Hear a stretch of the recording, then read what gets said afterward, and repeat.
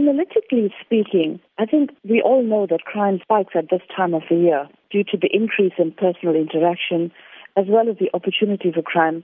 People assume that people are carrying a lot of money around and a lot of valuables, and so we do notice that the crime trends do pick up at this time of the year. However, since we have that knowledge, I think it's expected that the authorities will step up their efforts at crime prevention. And in the case of the two victims you mentioned, the Maulana that was a victim, as well as the young boy who was tragically a victim, both were innocent people just going about their daily lives. And so they can hardly expect to be targets as ordinary citizens doing this. And it's my view that this is exactly why I have been advocating that visible policing is the way to go. Highway patrols is the way to go. Unfortunately, our system is very reactive. We need more proactive efforts.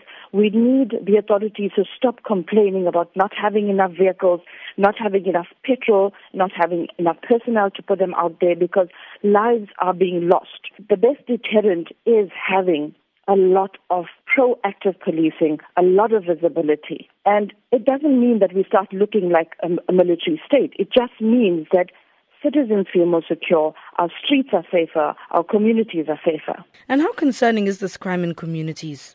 The crime in communities is very high, and there's always a dark figure because there's a lack of confidence in the authorities as well. And there's a lot of non-reporting of crime, and we know this as practitioners in the safety and security environment. We want to obviously work together with the authorities to make sure that the crime levels drop, the rates go down, the crime statistics look better, and they themselves and their performance looks better as the authorities that are there to protect us. Now, Yasmin, going to work or a place of prayer is proving to be challenging lately with these criminals becoming so brazen.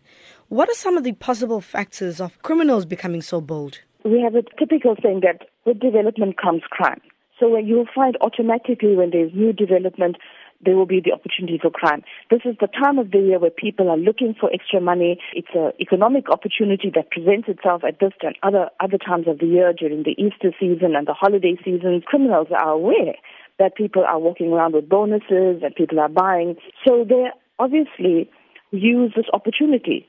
So crime is an interaction between an individual, the environment, and the opportunity that presents itself.